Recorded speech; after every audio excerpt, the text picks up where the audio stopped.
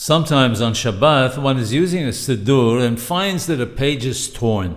It's hard to make out the words unless one carefully holds the two halves together with one's fingers.